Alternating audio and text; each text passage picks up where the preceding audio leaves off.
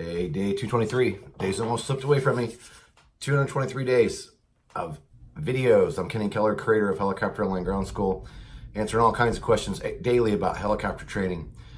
And this one's just going to be, you know what, the cheapest is not going to necessarily be the answer. So many times on all these questions that people send in, which are awesome, they keep going back to what's going to be the cheapest, what's going to be the cheapest.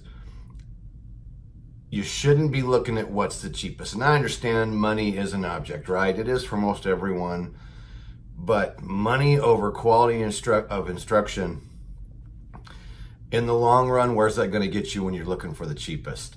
And there are so many options between the helicopters you fly, what people charge at different flight schools, what their instructor rates are.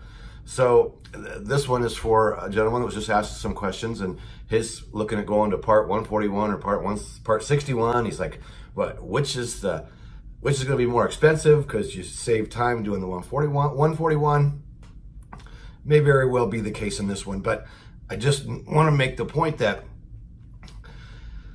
going the cheapest route is not necessarily going to be the best for you, right? Again, there are so many options, so many helicopters out there. And it's kind of like, I think about the question of, well, which helicopter should I fly? And when we were at Heli Expo this year and I was going around talking to the different manufacturers, and we were talking to Tim Tucker of Robinson, and he kind of shocked everybody when he said, I don't think it matters what helicopter you fly. What matters is the quality of instruction, and the quality of the school that you go to. So when you pose the question of, well, what's going to be the cheapest way? I don't think cheapest is the answer, and I work with anything in life, right? I had a towing service for 10 years, and I had a really large heavy duty truck, and I did tractor trailers and semis, and I had multiple winches, and I could go out and roll a semi over with one truck. But I had a price on that truck per hour, right? The company down the road might go out and use 2 or 3 trucks, all at cheaper cost per hour. Somebody calls you up and what's it gonna cost to clean up this wreck?